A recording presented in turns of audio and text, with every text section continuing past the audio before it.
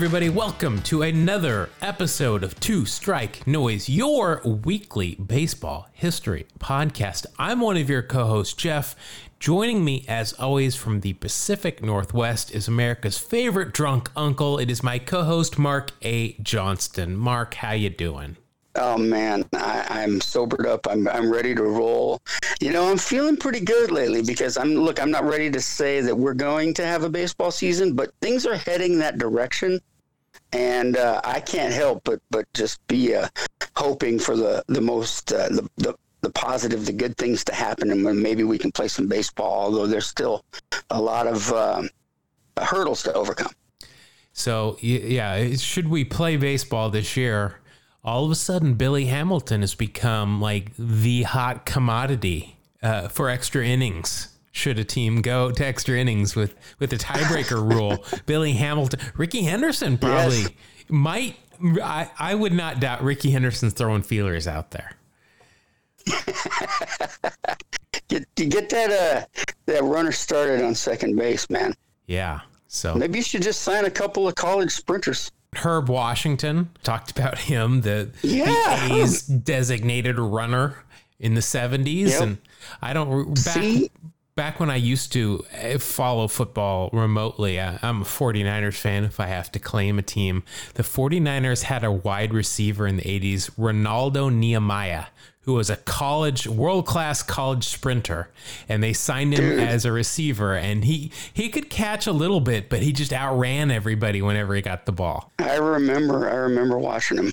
I was a kid, but I remember going, because what a name, Ronaldo Nehemiah. That's a sweet name. It's an awesome name. I mean, come on, rolls off the tongue, sounds like an athlete. Yeah, he wasn't, I wouldn't describe him as quick. I would describe him as a blur. Yeah, he was really fast. World-class sprinter, yeah. All right, so we've got some things. Let's jump into BP first. We've got a great show. I'm already going to tell you it's a two-parter. They tend to be a two-parter when we have former players on. And this one, we didn't even get through half of the questions that we had for him before we'd had him for an hour, and we knew he needed to get going. But we have, and we teased it last week, Don August, former Milwaukee Brewers pitcher, joined us this week, and he has just been doing some outstanding work on Twitter with these stories he's got. That he's just got crazy stories from not really so much his time in the major leagues, it's where he's played elsewhere.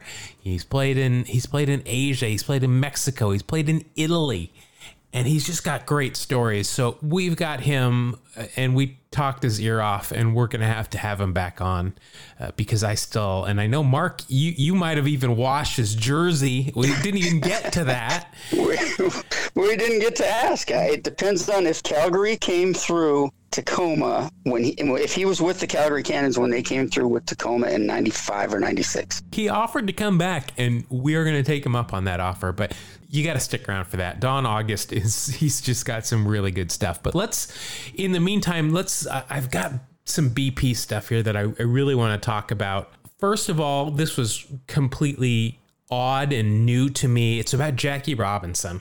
We all know Jackie Robinson wore number 42, right? It's one of the most iconic numbers in sports, definitely in baseball, retired throughout the league, across the board. Jackie Robinson wore number 42. Do you know why he wore 42?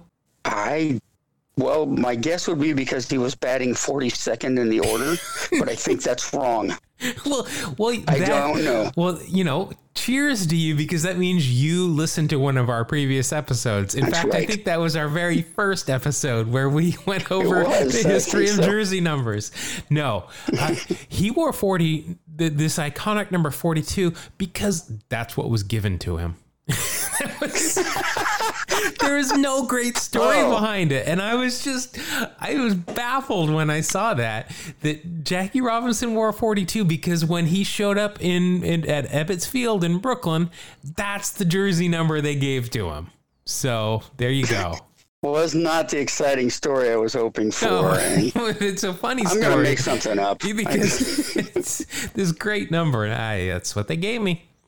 Ken Griffey Jr., a lot of stuff. Father's Day a couple weeks ago.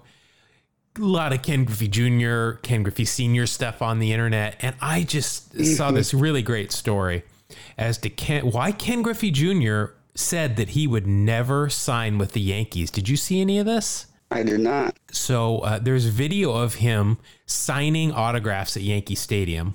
He's with the Mariners. He's still, relatively young, and he's signing autographs. And this kid says, "Hey, please sign with the Yankees. Come with the Yankees." And he looks up and goes, "I'll never sign with the Yankees." And then he says to this kid, I will retire before I play for the Yankees."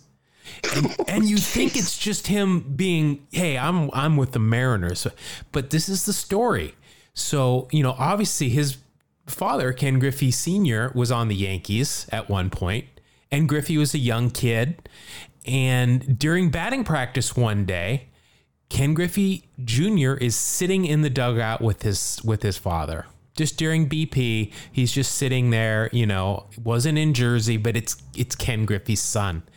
And a security guard comes up and he says, "Yeah, Mr. Steinbrenner wants the dugout cleared of anybody that's not a player." And Griffey's like, "Yeah, this is my son. This is the boss." This is George Steinbrenner said, "No, if you're not a player, you're out." They look up out there at third base, and there's Greg Nettles at third base taking grounders with his son. Now, obviously, if I'm sure most of our listeners know Greg Nettles is a white guy. Griffey is not. And that really resonated with both of the Griffeys. And Ken Griffey Jr., right there, he said, I would rather retire than play for this franchise. So I thought that was really interesting, with everything that is going on these days. When they talk about, unrecognizable racism, when you say and do things that you don't even see as racist, Steinbrenner may have said, "I don't want the black guys out there on the field," or he may have just inside his head said, they don't get to be on the field, they do. But deep down inside, that was the motivation. So, and that's what's sad.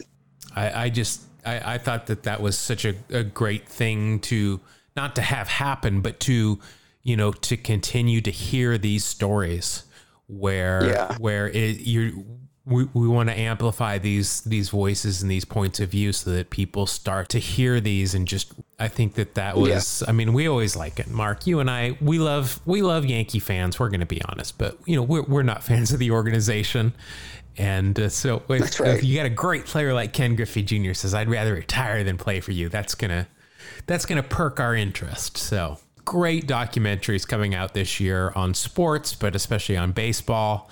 The Ken Griffey Jr. documentary from the Major League Baseball Network.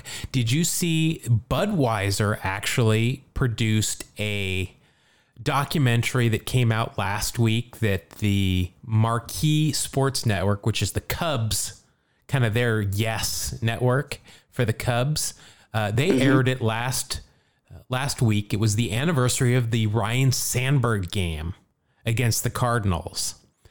And it's 45 minutes. It's on YouTube. It is outstanding. It's on YouTube. What's it called? I'm not sure what it's called. It's just, if you Google Ryne Sandberg documentary, Ryne Sandberg game. I will put a link in the show notes here. I would just suggest you watch it. It is so great. Just reliving the game. I really enjoyed the aspect of Bob Costas talking about, they had a boxing match they had to get to, and this game goes extra innings. They're handing out the player of the game when the Cubs are down in extra innings in the bottom of the inning. And they're like, "Here, Willie McGee, the player of the game." And then, Rhino walks him off with the second homer of the game. Costas is like, "People still give me crap about that, and I was just doing what I was told. We had to get moving." But I'll throw a link to that in the show notes, though. Everybody should watch that. That was a really outstanding documentary. Sounds interesting. So this show is debuting on June 30th. I wanted to, before we get into the debuts, I just wanted to talk about June 25th, an anniversary of a game I had never heard of. This is pretty much what we talk about on this show. It was the Angels were taking on the Brewers, and we've talked about Devon White before. Devo. From Jamaica, one of the few players from Jamaica. Yeah. Great defensive center fielder. So this game is getting ready to start, right? Well, teams both take the field. This is in Anaheim. So the Brewers are the visiting team. They're going to bat first. Game gets ready to start. Angels take the field. Jim Gantner leads off for the Brewers and grounds out. And then all of a sudden, everybody looks up and looks around and realizes we don't have a center fielder. Devon White not out on the field. Oh my God. He was in the clubhouse on the phone. Are you kidding me? Remember, this is 88, so this isn't a cell phone. He is on a landline phone. I cannot believe that he did not know, or somebody didn't say, hey, Devo, we got a game? It must have been in like the training room or something. Did the left fielder not look over the right fielder and go, something's missing? You know, because if your bullpen is like, your home bullpen is in left field, generally the left fielder will play catch with the bullpen catcher, and then the right and the center fielder will play catch with each other, or vice versa if it's on the other side. But yeah, how did that work? They must have just played catch with the ball boy each, and then didn't look. And then the first out, the first batter of the game grounds out. And then everybody realizes Devo's not here. So they go and they get Devo and they start the game over again. Which that's what really boggles my mind is they start the game over. Why would you do I don't that? know. There's no rule against, you can play with two fielders. Sure. I mean, it doesn't matter. Absolutely. So they start the game over again. So Gantner gets another at bat and he singles to center field. So he's like, if only I would have done that the first time.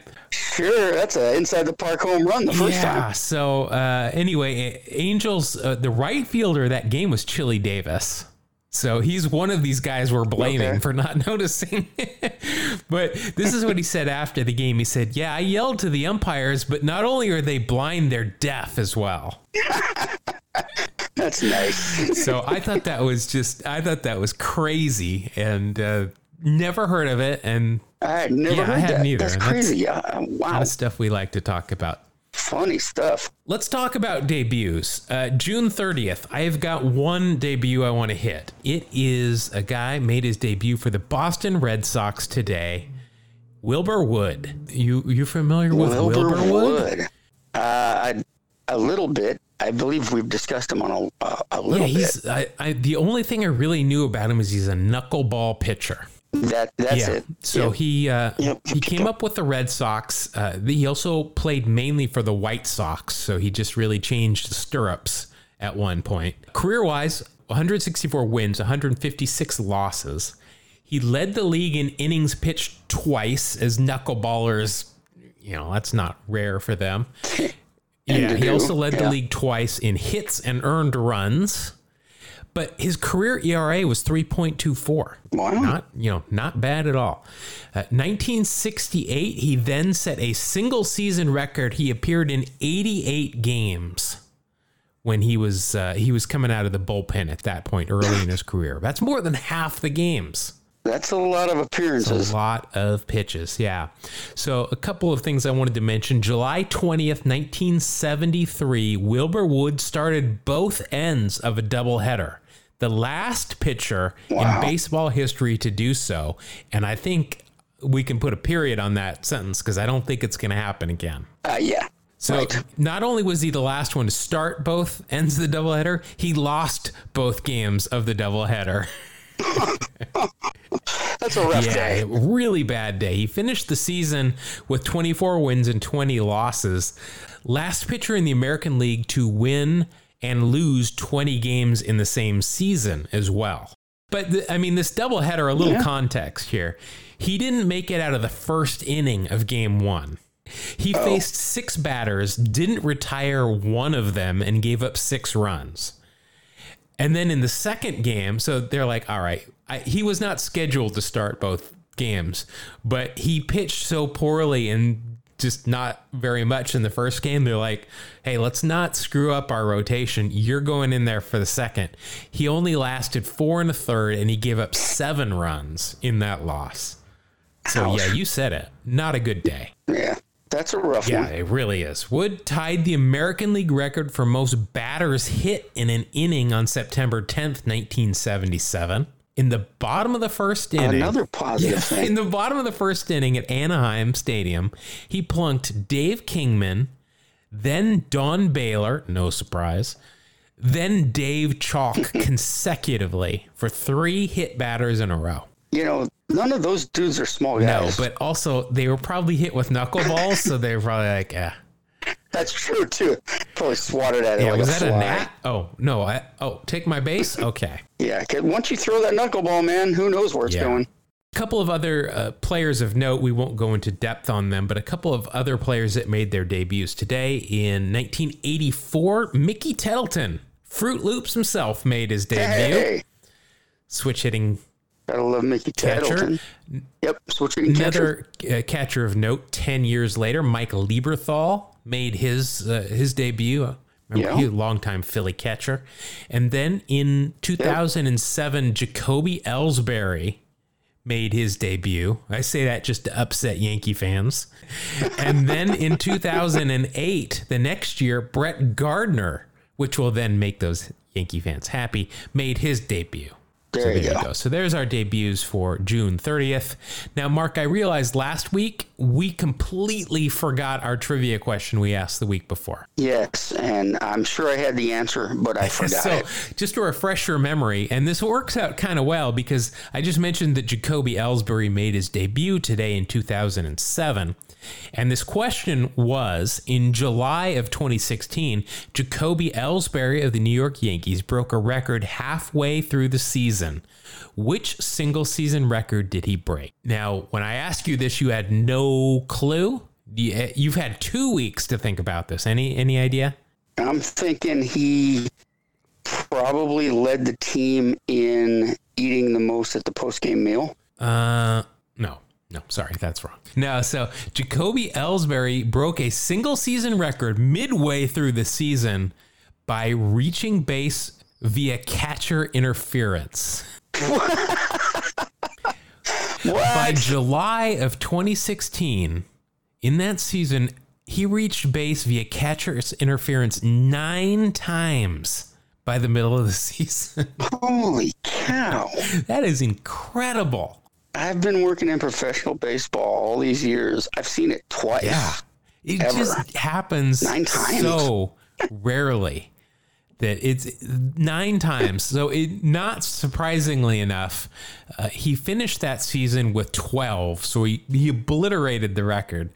He finished his career with 30 times he reached base via catcher's interference. He was trying. Come on. There's no way that accidentally happens. I mean, for a average major league player, that's an outstanding 2 weeks of just getting on base 30 times, period. Absolutely. But to do it by never even having crazy. touched the ball, that's pretty good. Yeah. No doubt. All right, so I got another question for you. We will remember next week to give you the answer to this one. Yes. All right, Mark, here's my question. What is the record for most home runs hit in a 9-inning game by a single team? Wow. That's, I'm going to have to go through a few thousand games in my head. I'll give you a hint. It's a lot. I was dumbfounded. Yeah. Really? You think about that. I'm excited to talk about this game when we go over this next week. So I'll think of some of the great home run hitting teams. you can. I don't think that this team would come to mind, but you can. Really? Okay. All right. So you think about that. Everybody else think about that, and we'll give you the answer. I promise next week we won't forget. Mark, let's let the guys come out and put down some new bases, drag the infield, wet that sucker down, and let's get ready to talk to Mr. Don August, former Major League pitcher for the Milwaukee Brewers, and about 1,800 other teams, both in the minors and different leagues. He's got some great stories, and we'll get to some of them because we just kept going with him. So without any further ado, let's jump into our talk with Don August. We've talked about this week's guest Twitter feed several times on this show. It's been a great surrogate with the lack of baseball and fits perfectly with the kind of stories we like to tell and talk about on this show. We are very excited to welcome this week, former Milwaukee Brewer pitcher Don August. Don, thank you so much for being here. Yeah, I look forward to talking about some of these stories here. Thanks for having me. Hey, so let's start with, usually we start in the minor leagues when we talk to players, but you have got a great experience and were a member of a very famous team before you even got to the minor leagues. You were on the 1984 Olympic team, which we have talked about several times here, with some, just some incredible teammates with Mark McGwire, BJ Surhoff, Will Clark, Shane Mack. And you grew up in Southern California, right near LA where the Olympics took place. Can you just tell us, what it was like to make the team and then, kind of the experience of pitching in the Olympics? Well, I mean, as a kid growing up, I was, a big sports fan. I loved everything. I played myself, baseball, football, basketball. When the Olympics came every 4 years, I was watching those as a kid. I got really into them. All the big stars, and you saw them on the commercials and on TV and things like that. And then, when I was in high school, after the 1980, Olympics, they're looking forward to the 1984. We're going to be in LA, which was the area that I grew up in. So I thought it was just kind of cool that, they had the Olympics again. They had them there in 1932. My first high school, I went to two different high schools. One was in the LA area, and the school was built in 1932, and they were called the Olympians. I just had a little connection of always being with the Olympics, and now they're back in LA in 84. And they're going to have baseball in it that year as a demonstration sport to bring it in, be a part of the Olympic tournament and play for medals. They didn't officially count on the medal counts when they add them all up and stuff like that, but everybody would receive a medal depending on which place you finished in. So I thought that was kind of cool that all that was going to be in it. Now, I go, God, I'll be like a junior in college at that time. I wonder, how well I do if I can have a chance. But I ended up going to a small little Division II school out there in Southern California called Chapman College. It wasn't the big USCs, UCLA, Cal State Fullertons, and all of them. But when I went to Chapman, I saw our schedule as they were recruiting me, and all those big schools were on it. So I figured if I pitched against all those schools, maybe I could get noticed. Into my starting of my college career, I was doing pretty well. One thing that got me noticed, which I had in one of my tweets, is playing baseball in Alaska. And that was a pretty big time summer league for college players. And my freshman year I went there, I did real well. I won the pitching title, was the pitcher of the year. So I got a lot of exposure and attention by scouts. So by going into my sophomore year and junior year, they were now trying to form the U.S. Baseball Federation was trying to start to form and make a team, how they're going to go about doing that. In the fall of 83, they had all these tryout camps across the country. And one of them was going to be at Cal State Fullerton. People had heard that there's going to be this camp there. And I remember sitting in my college, we had a practice, and we're in the dugout talking, and the guys are saying, and my team, that they're going to go try out for this team. And they asked me if I was going to go. And I said, nah, it's too early in the morning. I'm not going to go do that. And my college coach overheard things. No, you're going. So, okay, I guess I better go now. So I showed up, and there was like 163 players that showed up at this one camp. And they were only take one guy off of that, and they were going to have them meet in Louisville. And I think they would end up going on and be on the Pan Am team to play those Pan Am games that were in Venezuela.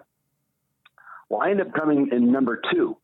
Shane Mack out of UCLA was the number 1 guy, but they said they keep a top 10% list of players. Then in the upcoming college season, they can kind of look and see how these guys are doing. So I ended up being in that top 10% list. I go into my junior year of college, and my team was great. I did really well, and I got all this attention. And then in June of 84, I got a telegram sent to me at my college. My college coach said, hey, you got a telegram. Let's check this out. And it's from the U.S. Baseball Federation. And they said I was invited to be one of 31 guys now to make the final list. and we're going to go on this big pre-Olympic tour. And on that tour, they cut the team down to the final 20 players.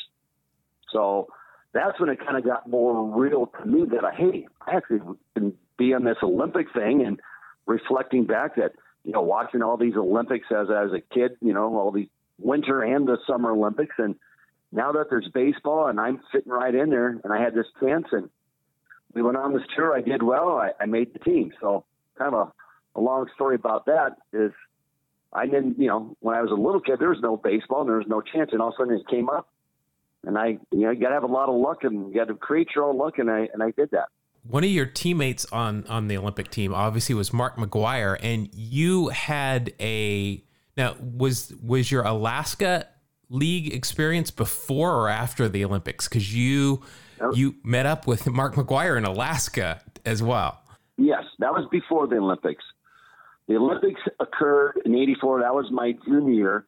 I went to Alaska after my freshman year that summer, and so did Mark McGwire.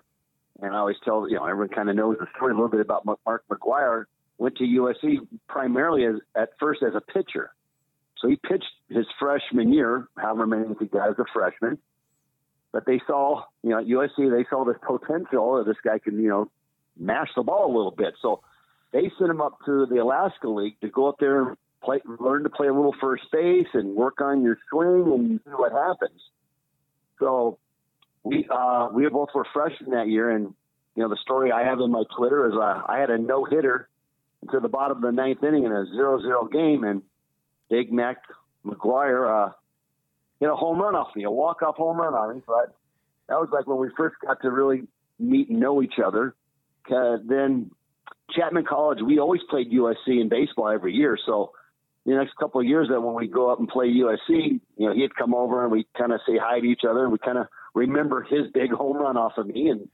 But I saw that big potential of him coming on. And of course he came on strong at USC and became this great power home run hitter and did that in the major leagues. So you were playing against, because Randy Johnson also went to USC.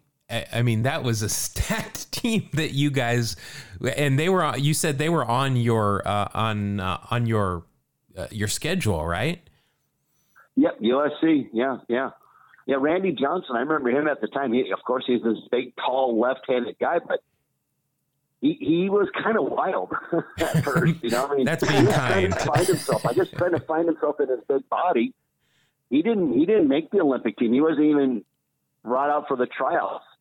And he got drafted. People saw him as big left-hander. And I remember playing against him in the minor leagues. He was drafted by Montreal, the Expos, who are now the Washington Nationals. And, I remember when he first came up, he was kind of still finding himself. And when he first came up with Seattle, at first he was still kind of finding himself. But then when it clicked in, he turned into this all-time Hall of Fame pitcher, though, yeah. Just looking at some of your teammates on that 84 team, and Will Clark, Barry Larkin, not such bad players themselves. Yeah. What kind of traveling did you do like before the Olympics? Usually there's some exhibitions and stuff like that. Oh goodness. Yeah. We went on a serious little trip. It was like, I think in 38 days we played in 31 cities, 33 games before we went to the Olympics. I mean, it was grueling. It was a grueling trip, but we're promoting baseball. We're trying to promote for the Olympics. So we went on this big tour across the United States. We played in 12 major league stadiums, which means we played before a major league game. So we had to be off at a certain time, but the major leaguers would start creeping out into the dugouts and be watching our games, and the fans coming early to the major league game would be there. So it was really cool to be in these stadiums. We played against a number of minor league teams and local college all-stars, and we played a 7-game series against Korea. We played a 7-game series against Japan, and and just on and on. It means every day travel into another city, wake up, get on a bus, airport, arrive in the next city, do a banquet, play the game, wake up the next morning, and just do it day after day. And, one of the times, one of my stories I told is we were playing in Shea Stadium in New York, and we were just exhausted, tired. And, of course, we always got to every place super early on top of everything. And so we were sitting in the locker room in Shea Stadium, and we were just exhausted. And everyone goes, why don't we just take a nap? So Rod Dado, the head coach, says, all right, sure, Tigers. He called everybody Tiger. So he turned the lights off in the locker room at Shea Stadium, and we all laid on the floor, took an hour nap. I mean, if we can catch a wink anywhere, we did. And Dado had this phrase. He said that we learned how to sleep fast. So that's kind of how that tour went. It was crazy. Yeah, I never heard of nap time with a baseball team before. That's good. This thing, we slept anywhere and everywhere. If we're on a bus, we were sleeping. If we're on a plane, we were sleeping anywhere. Yeah. You had one of those really cool 1985 Topps U.S. Olympic cards. Those are absolutely iconic for collectors.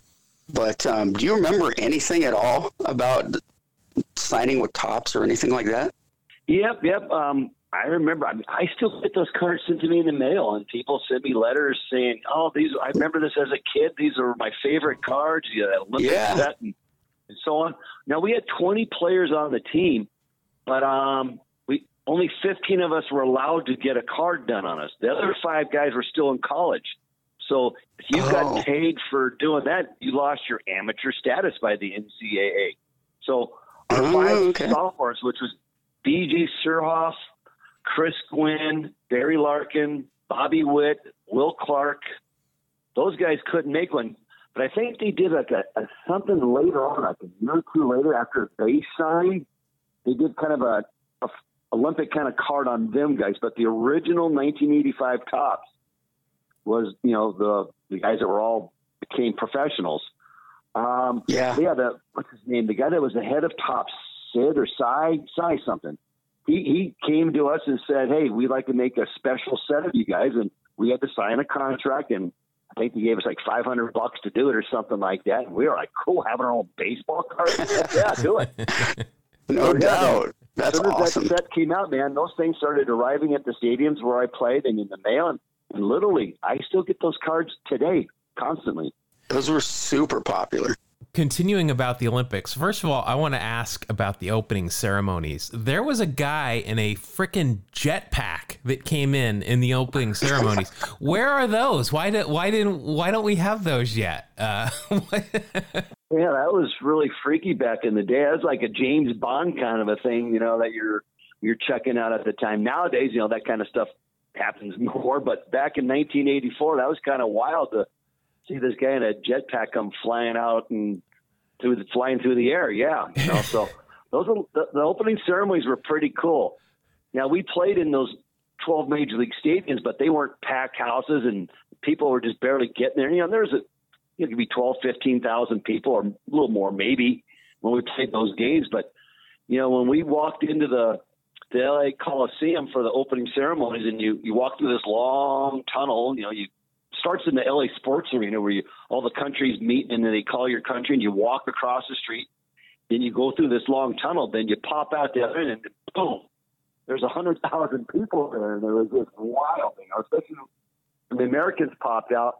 It erupted and it was crazy. And, I've never stood in front of 100,000 people before. And then they had this guy flying on that jetpack and, Ronald Reagan was then talking, President Reagan was talking on the speaker and they had the torch lighting, thing. And it was really incredible. That was a big step for us guys because that got us maybe a step ready because when we played our games, they were in Dodger Stadium. And every game was a sellout there, so it was like 55,000 people that we were playing in front of. And but I think it kind of cut the edge off for us a little bit to have that little big crowd experience of that. It was incredible. Yeah, I wanted to ask you about playing at Dodger Stadium in front of those huge crowds. What was it like the first time, especially being a hometown boy in LA? And going out and representing your country in the Olympics, what was it like that first time you headed out to the mound in the Olympics at Dodger Stadium? Well, it was all just a crazy experience for me. I made the team now. I live in the LA area. My family was, we were able to get tickets at at the face cost, so we weren't buying scalp tickets. But so I was able to get tickets for my family. All I had to do was just drive down the freeway and go to Dodger Stadium, which, my whole life as a kid growing up, we'd gone several times. So the car knew right where to go. So, and I'm wearing the United States baseball uniform, which is great. It says USA in the front, has your name in the back. And then here's your family and friends that are coming to these games, come to see me, in this uniform.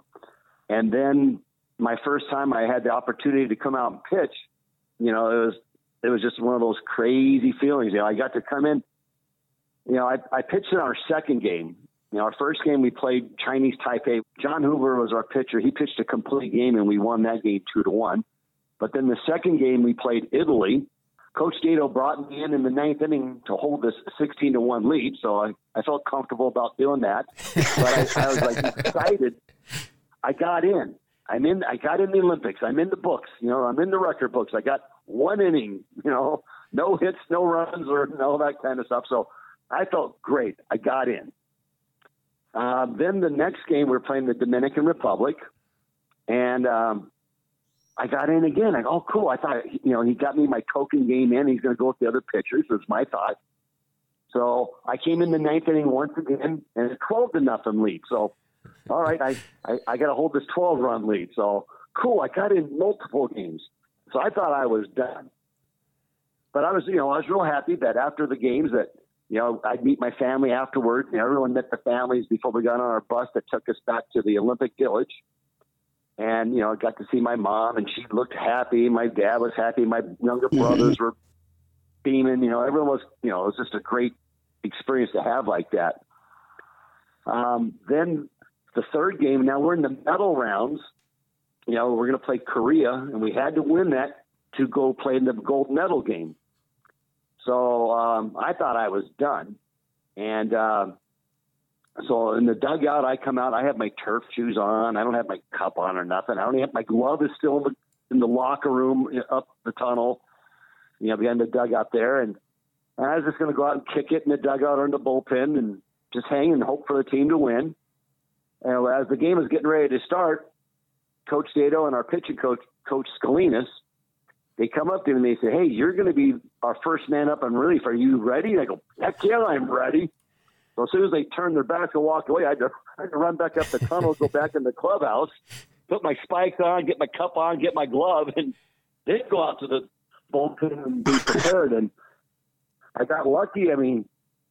Scott Bankhead was our pitcher that night, and he had a great summer pitching in the tour, and he pitched already one game in the Olympics, and he did a great job there. He was doing okay at first. He wasn't doing that bad, but the Koreans were kind of pecking at him a little bit. It got me up a couple times in the bullpen early in the game, and then the fifth inning, it was a 2-2 game, and a runner on third base, and I think it was a 2-0 count. Gato came out and called me into the game. So I had to come in and hold this guy at third base, get the guy out, and which I did. And then I went out for the next inning and the next inning, and he still had Bobby Witt and a guy named Pat Pasillo out in the bullpen warm up. Those guys were some super hard throwers, back in the at the college level that we were at the time. They were throwing mid-90s, and I go, wow, I got some good backup. Just take it one batter at a time and see what happens. But he let me finish the game out. So I went the final 4 and a third innings and didn't allow a run. We scored 3 runs and we got the win. That put us into the gold medal game. So I ended up pitching in 3 of the 5 games. The final game against Japan, I didn't pitch in. That was the next day after throwing 4 and a third. So I knew for sure I wasn't playing and going to pitch in that game. So it was cool. I got to pitch in 3 games, and one of them was very meaningful. Got the win that put us into a gold medal game. So, that was just exciting as we were trying, as we were explaining here with my family at the games in the Olympics in Dodger Stadium, right in the area where I grew up at. So it was like, you couldn't write it any better. That's an amazing experience, man. I got to imagine after playing in those big games in front of those big crowds, once you finally get to the major leagues, it probably, it was a I'm sure it was a big deal, and I want to ask you about that, about your debut. But do you think it maybe took a little bit of the edge off of your first game in the majors, having that experience in the Olympics? I think so. You know, we did this tour. We traveled. We had the top rate, you know, playing in major league stadiums, and we stayed in the best hotels. We traveled very well and all that kind of stuff, which kind of got us ready, you know, for the major league. You know, pretty much everybody has to go through the minor league grind, though. You know, long bus rides, little towns, beat up old stadiums, and that sort of thing. So going through that, I already kind of experienced the good taste, you know, of what baseball can offer. By being on the Olympic team and a lot of the other teammates, you know, we got all this exposure, and we all pretty much were first-round draft picks anyways, but we got to go right into Major League spring training. So my very first spring training was at the Major Leagues with the Houston Astros. That's who I was drafted by. I got to go into my very first Major League spring training, and in my locker room, there's Nolan Ryan. You know, like, wow, okay. I mean, I grew up as a kid watching him at the California Angels. You know, we got to experience and get a little bit of that taste. But, you know, minor leagues is the minor leagues, you know. But when we did make it to the major leagues, it was like, okay, we had a little bit of this taste, a little bit of this experience. It wasn't just like this big thing that just gets thrown in your face when you walk out on the Major League Baseball stadium for the first time. So I think that did help us out for sure. So let's talk about your debut. June 2nd, 1988. Los Angeles Angels at the Brewers. Do you remember? You remember who you faced and what happened? Well, yep, that's just history kind of rewrites itself in a way a lot. I mean, the Olympics were in L.A., you know, so I'm there in my hometown. You know, the June 2nd against they were known as the California Angels at the time, and that's the team that was in Milwaukee when I arrived. I arrived that morning. You know, I flew in from AAA, arrived in Milwaukee. They picked me up at the airport. 2 of my bags are missing. Luckily, my baseball bag made it. They said, we'll worry about that later. So we drive to the county stadium. I walk into the locker room, excited for being there in the major leagues finally. Tom Troublehorn, the manager, says, hey, congratulations, you're on your way here, blah, blah, blah. He goes, we're bringing you here to be a starting pitcher. But we're going to throw you out in the bullpen today. Just kind of be ready for anything. You're going to pitch in 3 or 4 days against the Seattle Mariners in Seattle. I'm like, okay, that sounds great to me. So I'm going on out there. And now we're playing the California Angels, which is the game is being televised back to California, back to my hometown, which is kind of cool. I was able to, you know, the night before when I found out I was going to Milwaukee, you know, I called my mom, my dad, and I don't know, maybe only a couple other people. I only had so much time. I had to pack up, and I was leaving early that next morning. So a lot of my friends and some of my family didn't even know it yet. So the next day, you know, the game's being televised, and my family and friends, I mean, hey, every day there's a ball game on, man. Let's turn on the TV and let's watch the Dodgers or the Angels, whoever's on TV. So I'm in the bullpen, and all of a sudden our starting pitcher was struggling a little bit, and they called one guy, Paul Mirabella, up. So he went out in that 5th inning to finish up, you know, get the guy out of a jam. Then the phone rang. He says, and the bullpen coach said, hey, August, you got the 6th inning. So cool. So I'm warming up. I feel the anxiety and the butterflies kind of building up. I mean, I'm just trying to focus on get myself ready. And, you know, Larry Haney said, hey, just go out there and just pitch like you've been doing this whole year down in AAA. Don't do anything any different. So, okay. Now, the bullpen in Milwaukee was out in right center field beyond the home run fence there. So it was like a long jog to get to the mound, man. It felt like, my God, I felt like my arms were moving. And I didn't feel my legs were. I felt like I was gliding, you know, in a way. All right. Got to the mound and went at it. And the first batter was Bob Boone. You know, Bob Boone had a great long career as a catcher. So I pitched against Bob Boone. I got him out. I think I might have walked somebody in that inning. No, you had a clean inning. You had Bob Boone, I had a clean inning? Okay. Dick Schofield, and Chico Walker. You got 3 ground outs. Okay, that sounds good. then you walked Wally. You walked you walked Wally Joyner to lead off the inning, Yeah. but then again, Okay. you got through it. That was the next thing, right? Yeah, you had a good two innings pitch, no hits, one walk. It's a good debut. Right.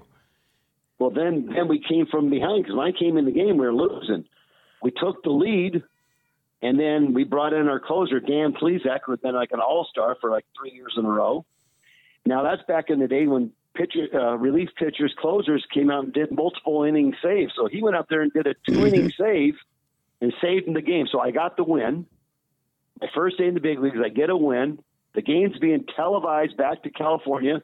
My friends and family who didn't know I was called up yet later would tell me, yeah, we flip on the TV and it's the Brewers versus the Angels. And next thing you know, they look and there's my face pitching in the 6th inning. That just kind of freaked them out a little bit. So then to top the whole story off, my bags were found and they were sitting in the clubhouse in the locker room ready for me to, I had them to go back to take to the hotel where I was going to stay that night at. So it was a great day, and just another thing that you just couldn't write it up any better. So you had a very good rookie campaign, came in 4th in the Rookie of the Year balloting, and another big game that you pitched. You've pitched a lot of games in front of a lot of people. You pitched the very first game in the Sky Dome in Toronto. You got the first win there too. Yeah, that was I remember specifically that game because the Sky Dome was this brand new. I mean, it was right before Camden Yards, and I thought to myself, "This is what baseball is going to look like for the next 50 years." This, the steel shiny stadium. What did you think about it when you walked in there, especially after pitching in County Stadium in Milwaukee? Well, this Sky Dome was getting a lot of big hype, As a player, you just learn, you show up wherever you play, you're at, you pitch, you got to do what you got to do. You got to win the ball game that day. But there was a lot of hype about this Sky Dome, the future of what baseball stadiums were going to look like. Now, this wasn't at the beginning of the season. This was like in June. So the Toronto Blue Jays started that 1989 season playing in their old exhibition stadium, which was a football field that they put a fence up around and made a baseball stadium out of it. But they started there, so I guess they're a little bit behind schedule on getting the stadium ready. So I think they picked June the whatever, I think it was like 5th or 6th day, whatever it was, as they're going to, all right. And that just so happened that was the day that the Milwaukee Brewers were going to show up. So we were playing the very first games in Sky Dome. And then it just so happened on the rotation, that was just had to be my day to pitch. So it was okay. To me, it was still going to be just like another game, but there was all this extra hype for sure all around that. When we got to the stadium, we're walking in and, we see this, there's a roof that opens and closes. They got a Hard Rock Cafe in there. They got a hotel in there. And you see all these windows where people who stay in the hotel can look out and watch a game. And they had all the bells and whistles. They were like the first ones to get all that stuff, which now the following, which almost all the new stadiums now that we have, all kind of copied. You got to get all that stuff in, the luxury boxes and the whole everything. So when we got in there, you can still hear the workers working. Things are pounding and rivets were being put in and all that kind of stuff. So they were still finishing up the last little bits and pieces of it, as soon as so throughout batting practice, you can hear all this stuff, and you see welders welding some things, but the main structure was intact. So once the game started, of course, all that stuff was turned off and it was game on, and it was time to play. And they of course, the Blue Jays made a big deal about it, this big stadium that they've been talking about forever. So they had these ceremonies, and they call out all the players on the first base and third base foul lines and announced and introduced everybody. And, it was this big, big, big thing. But, once the game started, it was like business as usual. You got to win that game that day.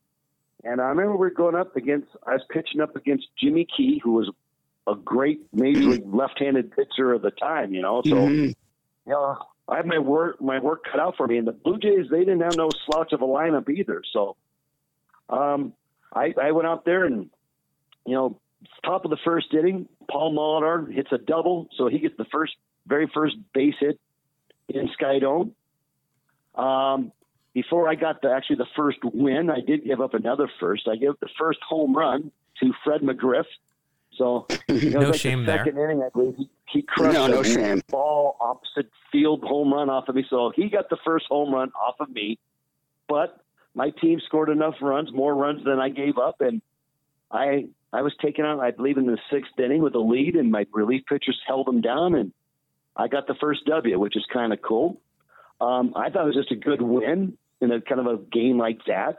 But, after the game, the Blue Jays came into the locker room. They wanted my hat and wanted me to sign it because then they put this on a display that they would have later, I guess, when people took tours of Skydome, and I had a number of people who went on these tours of the stadium said, well, yeah, I saw your hat. Your hat is in there, and there's a ball and all these other different things. And so I think it's cool if other people think it's cool. You know what I mean? So years later, when people bring this up, I think, hey, yeah, I remember the day. It was a good day. So, yeah.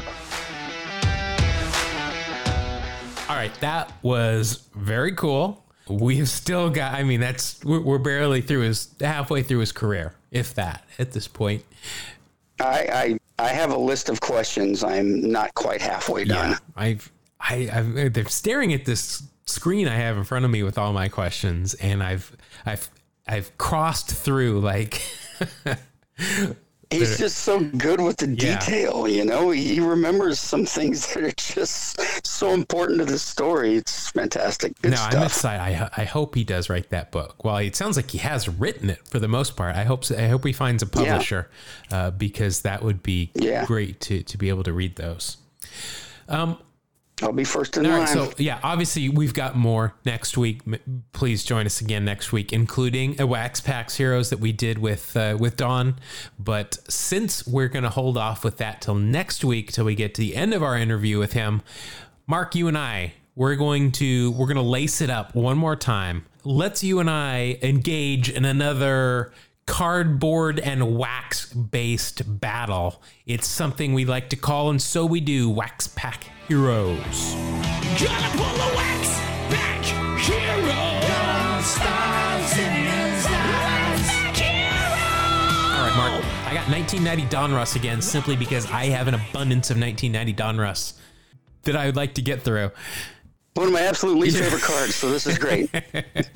Again, though, there are some cards in this 1992 May Beckett's that we use to score these that are worth some money. We've got several error cards that are worth over $2, including a Nolan Ryan, which you would be excited to get. And there's a Juan Gonzalez error rookie card that's worth $2. There's some big money cards in here. There's a Ken Griffey that's worth 60 cents. We have not pulled any of these. Me especially, but regardless, we're gonna go at this again. So I've got my 2 packs here for you in their lovely orange wax packs. I'm tempted to I'm gonna pick the pack because you've just been kicking my butt. And do you want to hear the name I came up with for the last 5 games we've had? I like to call it the Cavalcade of Commons. Yes, it really is. So we've just gotten nothing. Zilch, zero, nada. Really have. It's been brutal. Well, you've gotten more than I have, though. I'm barely scoring 15 cents on these things. But all right. Yeah. So we've got our 2 packs here. I'm going to choose the pack this time, and I'm going to choose the left pack because I think that's what you've been choosing, and you had been winning. So I've got that pack. I will let you choose whether you want to go first or last, though. Oh, wow. I never get to go last. I want to go last. All right. So you're going to be the home team. Yeah. So I'm going to take your pack and put it over there. Right. Here's my pack. Let's go ahead and rip it open here. Hope these I'm sure they've never been opened before. We certainly hope not. All right. So we got our Yastrzemski puzzle pieces. We've got 13, 14, and 50. We had this one last week. I think it's the top of his hat. So... that's my favorite one. It's a good looking one. It's the Red Sox, but the Red Sox logo is classic. So, all right. So let's start off here. I'm starting off with a Mariner. I don't know if that's good or bad. Third baseman for the Mariners at this point, Jim Presley. Yeah, it's good. He provided a little bit of offense for a third baseman. We were still kind of figuring out what third baseman we're supposed to do, and then we found Kyle Seager. Well, you had Edgar was a third baseman too. Don't forget. Edgar, and he was a fine third baseman, but a better designated hitter. All right. So looking at this card, he does not have real stirrups. I realized we just forgot to go over the rules. Let's go over the rules real quick. We're scoring using a May 1992 Beckett baseball card monthly. That way we get some value to these cards. A couple of other rules. If they are wearing real stirrups, you get an extra cent right there in your pocket. Big money. If you're like Mr. Jim Presley here and you're wearing these 2-in-1 stirrups that are not cool, but every player that we've talked to says, yeah, I wore them because they were easy. I understand. Doesn't mean we're going to like it. You get a minus a cent. If you are sporting a mustache, which I think this is a mustache. Yeah, that's definitely a mustache. I'm having a hard time focusing, but that's a definite mustache for Mr. Presley. You get another cent. Again, money in the pocket, in the bank right there. And then if you are a Hall of Famer, you get an extra 25 cents. You get an extra 5 cents. I was going big there. So Jim Presley, this card is not worth anything in Beckett. He's wearing the 2-in-1, so that's minus a cent, but then I get a cent back for that mustache. So I'm even on that one. All right, next we've got pitcher for the White Sox. This is a rookie card, so my hopes are high for Mr. Greg Hibbard. Greg Hibbard, lefty starter? Yep, and yep. Yeah, he's pretty good. He's a pretty solid pitcher. Yeah. I remember he was around for quite a while for the White Sox. He is definitely wearing real stirrups. He's got them, pulled up nice and high there. You can see a lot of it. And this rookie card is worth 4 cents. So that's bully for me. There's a 5-cent card to get me started. I'll take it. He shoots, he scores. All right, here we go. The Lemmer for the Atlanta Braves, Mark Lemke.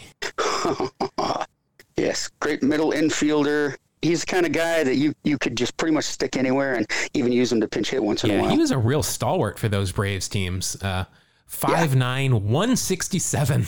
That's switch awesome. Hitter. Yeah, he could play anywhere. He's listed here as the second baseman, but he and Jeff Blauser would alternate, and Rafael Belliard. That was the what a small middle of the infield. But yeah, there you go.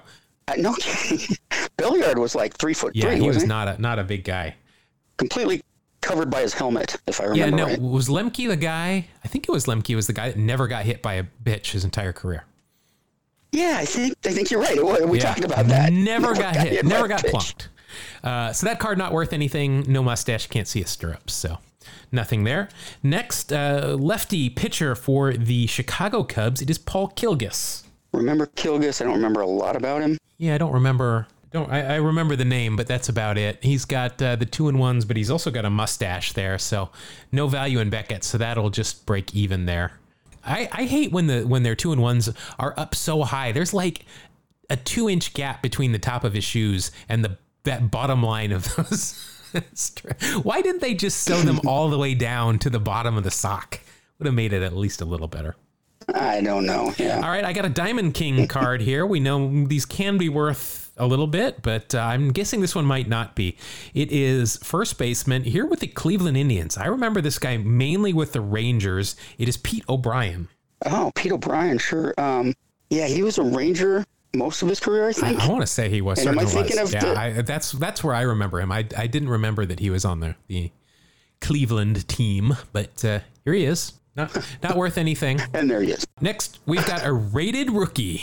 Oh boy, watch out. It is a pitcher, obviously a rookie card for the Detroit Tigers. It is Brian Dubois.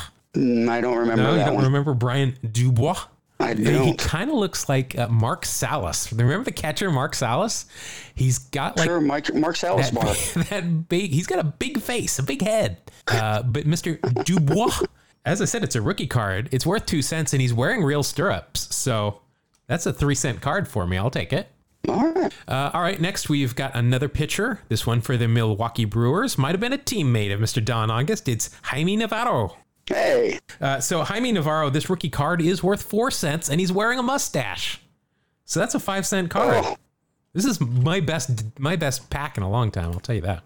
You're starting to hit clutch. All right, this guy here, he was with the Chicago White Sox, left-handed guy with power, and always had those big science teacher glasses. He's wearing real stirrups. It is Dan Pasqua. Dan Pasqua. Remember, he was on the Yankees when Ricky was on the Yankees. Yeah, I haven't thought about that guy in a long time. Not a bad ball player. Yeah, not bad. Had some definite pop there. Next catcher for the Minnesota Twins, it is Mr. Tim Laudner. No value there. Real stirrups, though, so I do get 1 cent. That brings me up to 15 cents. Next, this is a good starter. Good lefty for the Cincinnati Reds. Obviously won a World Series this year in 1990. It is Tom Browning. Tom Browning, 200-inning guy, tough. You had to hang in there against him. He was a tough pitcher. Good starter. Good solid major league starter right there. Yeah. Card's worth no value though in Beckett. No stirrups, no mustache, so that's nothing for me. Oh boy, I'm gonna bite my tongue on this guy. Here he is. He did come up with the Baltimore Orioles. Kind of strange to see him in this uniform. Best known. I think I know. Who's your guess? Curt Schilling? There you go. Because I got to bite my tongue of what I think of him personally, and came up with the Orioles. Best known probably for the Diamondbacks and the bloody sock with the Red Sox. It is Curt Schilling. Another unbelievable powerhouse pitcher. Curt Schilling, his card not worth anything back in at this point. So screw you, Kurt. I'm not even going to look. He does have it is an old Comiskey, though. The exploding scoreboard is in the background there. But nice. Anyway, I'll let you go bankrupt the state of Rhode Island some more with your video game company. Next, we will move on to Mr. Jay Howell, pitcher for the Dodgers. Jay Howell, a good pitcher, a better jokester. Well, joke's on me, because that card is not worth anything. No mustache, no stirrups. So. See, he got you again. All right, next outfielder for the Toronto Blue Jays. I believe he was the center fielder with Barfield and Lloyd. This is Lloyd Moseby. George Bell and Jesse Barfield flanked him. It is Lloyd Moseby. Lloyd Moseby, solid ball player too. Yeah, I saw a lot of things on social media, especially from Jesse Barfield, that said that he really considered Lloyd Moseby kind of the glue of that outfield. Really underrated when you've got Barfield and Bell, flanking you. Yeah, but exactly. So that card's not worth anything. I don't think that's a mustache. I think it's just a shadow. So no card there, or no value for me. Oh, this is a great card and it's a rookie card too. Might be worth more now than it was then. But with the Cleveland team at this point, it says here on the card, Joey Bell. No, it's Joey.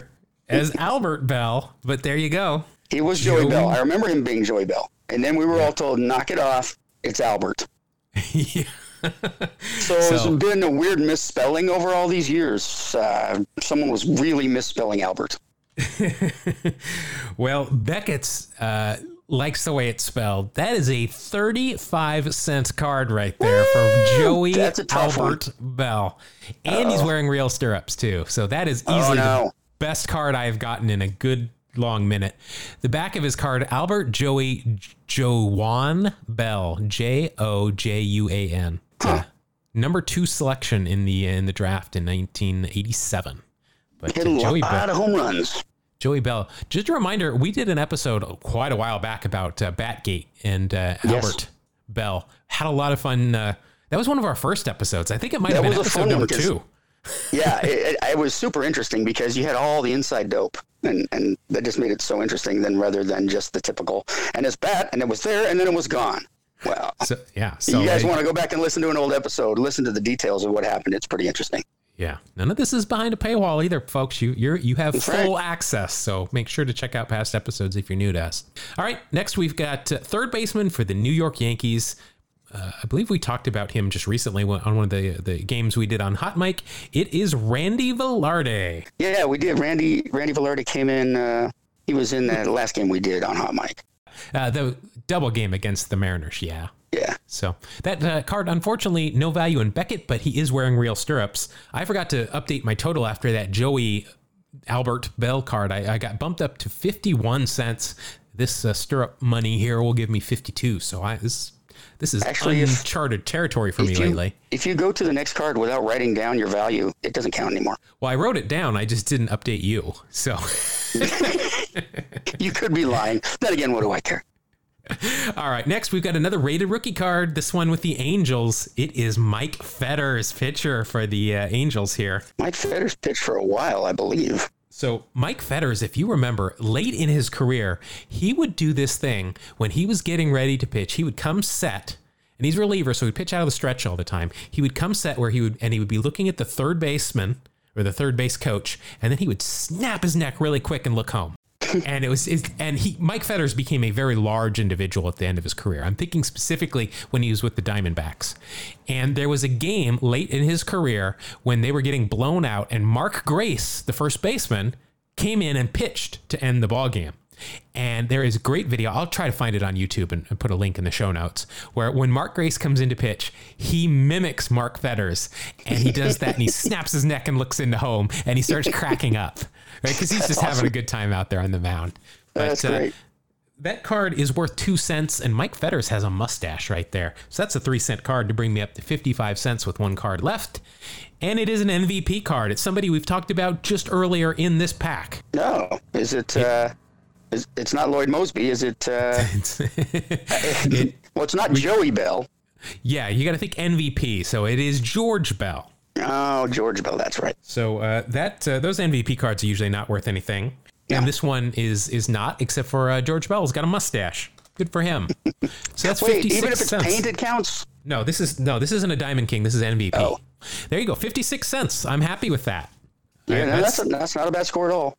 That's beat my last couple of packs by about 40 cents. So yeah, for sure. You've tripled your score. All right, so here's your pack. Let's dive into it here. It's going to be a good one, folks. Pay attention. Just struggling with it there. All right, the cards, we've got part of his right arm. It looks like that's 40, 41, and 42. There you go. You're looking for those puzzle pieces. Let me know. There you go. Putting that together slowly but surely. All right, so you're going to start off with an MVP card. It is Mr. Padre himself, Tony Gwynn. Anthony Keith the legend. Gwynn. You can't say enough good things about him, and it's unfortunate that we lost him so early in life, because, man, he could sure be teaching us a lot about hitting right about now. And he just was always happy on the baseball diamond. I believe once he retired, he was the head coach at his alma mater, San Diego State. This card is worth 2 cents, and he's got the mustache as always. So you're going to get, and he's a Hall of Famer. So, so that's an 8-cent card for you. 2 cents on the value, a mustache, and a Hall of Fame. So there you go. Very nice. Oh boy, this is a good card. I hate when I say "oh boy," but I get excited. It's just like when we used to open cards back in the day. I get excited looking at these. That's right. Prime time. Oh, my hero. This is a rookie card too. I'm afraid to look at what this is going to be worth. Dion Lewin Sanders, rookie card. Here he is with the New York Yankees. Yep. Wow, it's only worth 8 cents. If Albert Bell was worth 35, I was expecting this to be worth like 20 cents or something. But that's 8 cents, and he does have that mustache. So that'll be a 9-cent card to bump you up to 17 cents after 2 cards. It's not bad. You know, there was always the eternal argument of who was the better two-sport athlete, Bo Jackson or Deion Sanders. I always found myself on the Deion Sanders side. Really? Oh, I am firmly entrenched on the Bo side. No points for being a football Hall of Famer, NFL. We're not going there. Nope. Here is a guy, center fielder for the Phillies, also with the Mets, nicknamed Nails, recently was ruled against in court. He tried to sue somebody for defamation, and the court ruled that he had such a bad reputation already that there was no way anybody could defame him. It is Lenny Dykstra. Boy, that's a rough ruling, man. Yeah, I think that's if Kurt Schilling or Aubrey Huff tried to sue anybody for defamation, I think that ruling would be precedent here. That card not worth anything for Nails, and no stirrups. He's got the lightest of a 5 o'clock shadow. I mean, it's really light. We're liberal. As a mustache. No, we're liberal here with these things, so I'll give you a cent on that one. So you're up to 18 cents. Next pitcher, I don't remember him from the Dodgers. I remember him mainly with the Yankees and the Rangers, but here he is, pitcher for the Dodgers, and it's a rookie card, John Wetland. Yeah, he was a Dodger. I think his start, wasn't he? Yeah, this is a rookie card. Nope. Okay, so he was a Dodger, then he was an Expo. Yeah, because this is his rookie card, and it is Dodgers, number 2 pick in the 85 amateur draft. But yeah, you're right. He was on the Expos at some point, too. Yeah. That card is worth 2 cents, his rookie card, and then he's got real stirrups going on there. So that's a 3-cent card, bringing you up to 21 cents. Next for a big score here. Yeah, well, you're doing okay. Next for the Padres, Ed Lee Whitson. Wow, he stuck around a while, didn't he? Yeah, I was gonna say he's in this card. He is 97 years old. He's a journeyman, but he always seemed to be able to offer something to some team, to help him along. This card, nothing in Beckett's. He's got that mustache and he's got those stirrups because he's a old school guy. So that's 2 cents. That's right. brings you up to 23. Next, we've got Swiss Army knife infielder for the Oakland A's. Ricky Henderson let this guy live in his house when he was a rookie. Here he is, Mr. Tony Phillips. I remember Tony, second baseman, first baseman, Played outfield. He played a little outfield too for the A's. I remember him with. I was just a fan at the time, but I remember him in Tacoma. Fairly certain Tony Phillips passed away a couple of years ago, unfortunately. But he was a big part of those late '80s teams for the A's because you could slot him in anywhere. Unfortunately for you, he is wearing 2-1s, but Tony Phillips always had a mustache, so that'll even that out. You'll just get nothing on that one. Next, you've got another MVP card. We talked about him earlier in batting practice. He was the right fielder for the Angels when they started a game with no center fielder. It is Chili Davis, Charles Davis. This card not worth anything, but Chili's got a mustache, so you're going to get 1 cent. You are now at Ricky Henderson level value with 24 cents. All right, next, we've got a first baseman for the Baltimore Orioles, Randy Milligan. Randy Milligan. Big guy, wasn't he? Yep, big guy, had some pop. I remember him a little bit. Card's not worth anything, but he's got a mustache. So now you're up to Mark McGwire, 25. Oh, here comes your second Hall of Famer. This, you're going to score pretty big with this. It's a Diamond Kings of John Smoltz. John Smoltz, oh man. Yeah, hard-throwing righty. Awesome starter, but also an awesome closer. Detroit Tigers legend, John Smoltz. Boston Red Sox legend, John Smoltz. Yes. Mostly known for those Tigers years. Did he play for the Tigers? Oh, I don't know.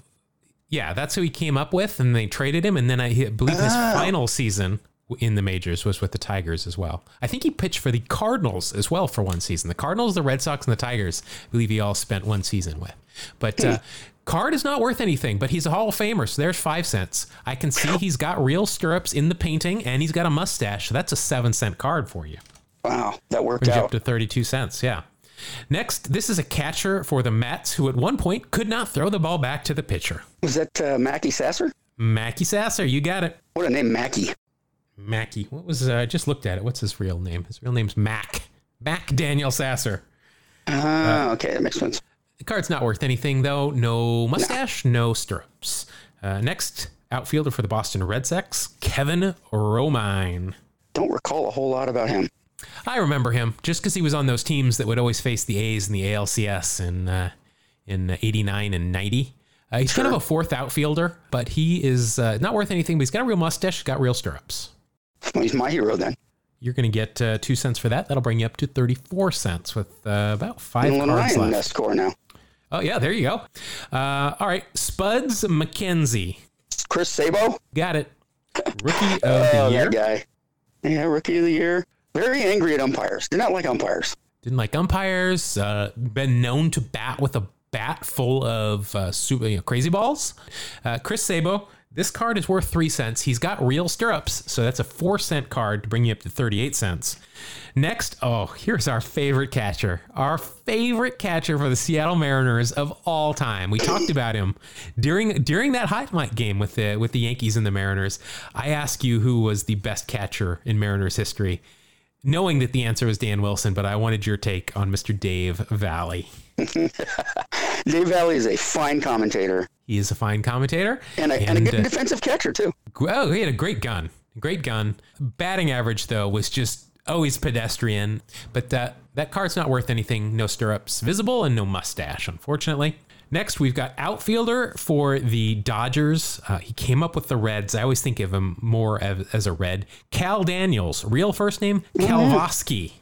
Kalvoski Daniels. The things I learned here. Kalvoski Daniels. Cal Daniels was a solid player. Yeah, he had a lot of pop. He was a very unassuming guy in terms of he didn't get a lot of pub.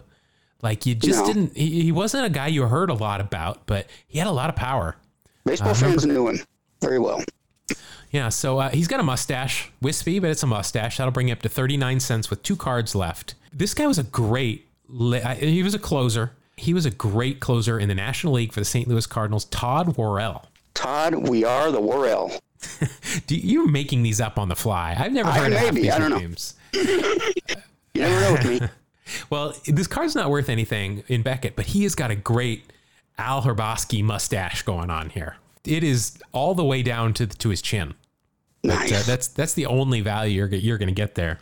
but that'll bring you up to 40 cents with one card remaining. One card remaining. I need a big hit. Yeah, I'm going to tell you, I'm going to claim victory before I even look up this guy's value. I think of this guy as a Houston Astro, and I can see him in those Tequila Sunrise jerseys at third base for the Houston Astros. It is Denny Walling here with the St. Louis Cardinals. Denny Walling was awesome. I loved my Astros. So no value on Mr. Walling, no mustache, and no stirrups visible. So that will bring your final total to 40 cents to my 56 cents. Yeah, I have crushed. finally broken the streak. I had to fire my manager. I sent several people down to the minors to shake it up. I pulled a lineup out of a hat. I sent our bat boy to home plate with our lineup for the umpires. I did everything to break the streak, and it worked. And it worked. Finally worked. All right, so there you have it. The score now 17-13. There you have it. Another episode, another edition of Wax Packs Heroes. So let's start to wrap up the show. Like to, first of all, as we always do, like to thank everybody for listening. We really do appreciate it. Hope you enjoy our baseball frivolity as much as we enjoy producing it. Mark, we can be found in several places around the internet. We can be found on social media on both Twitter and Instagram at Two Strike Noise. That is at TWO Strike Noise. They can also find us on email. I guess you wouldn't really find us on email, but they can send us email. You want to tell them how to do that? If you send us an email, the email will find us. So you don't need to find us. The email will. Yeah, it's just spell it out. TWO Strike Noise at gmail.com. Also, we have been doing some fun stuff on an app called Hot Mic. You can find it on both the Apple and Android App Store. Just search for Hot Mic, HOTMIC, or you can download it on the internet at hotmic.io. It is completely free. It's going to ask you for a code. You just type in our name right there. Two Strike Noise, TWO Strike Noise, all one word. It's free. We have been using this app to watch some old games. We've done Game 7 of the 2001 World Series. We did Game 5 of the 1995 ALCS with the Yankees and the Mariners with Edgar's double. We watch these games and we just talk about them. We talk about the teams, the players, what's actually happening in the game. It's a lot of fun. We've got some more games coming up, so if you want to check us out there. You can also find us on YouTube. Just search for Two Strike Noise. Likewise, this is all in the show notes. We've done all the hard work for you. Just scroll down wherever you're listening to this, and there's a link right there. You can click on it, and you can follow us. You can subscribe on all these places, so you don't have to do all this. But regardless, next week, Mark, we've got a continuation of our conversation with Don August. Still a lot of great things, some really good stories, some very interesting stories from when Don was playing in Asia. So Yes. You'll want to be sure. A story that just blows my mind. So you'll be sure to want to join us for that. And Mark, I know you're going to be here because we've already recorded it, so I already know you're locked in. Yeah, you'll be able to find me pretty easily. All right. So once again, everybody, thank you for joining us, and we will see you next week on another episode of Two Strike Noise. Thank you. God bless you. Have a great day, everybody.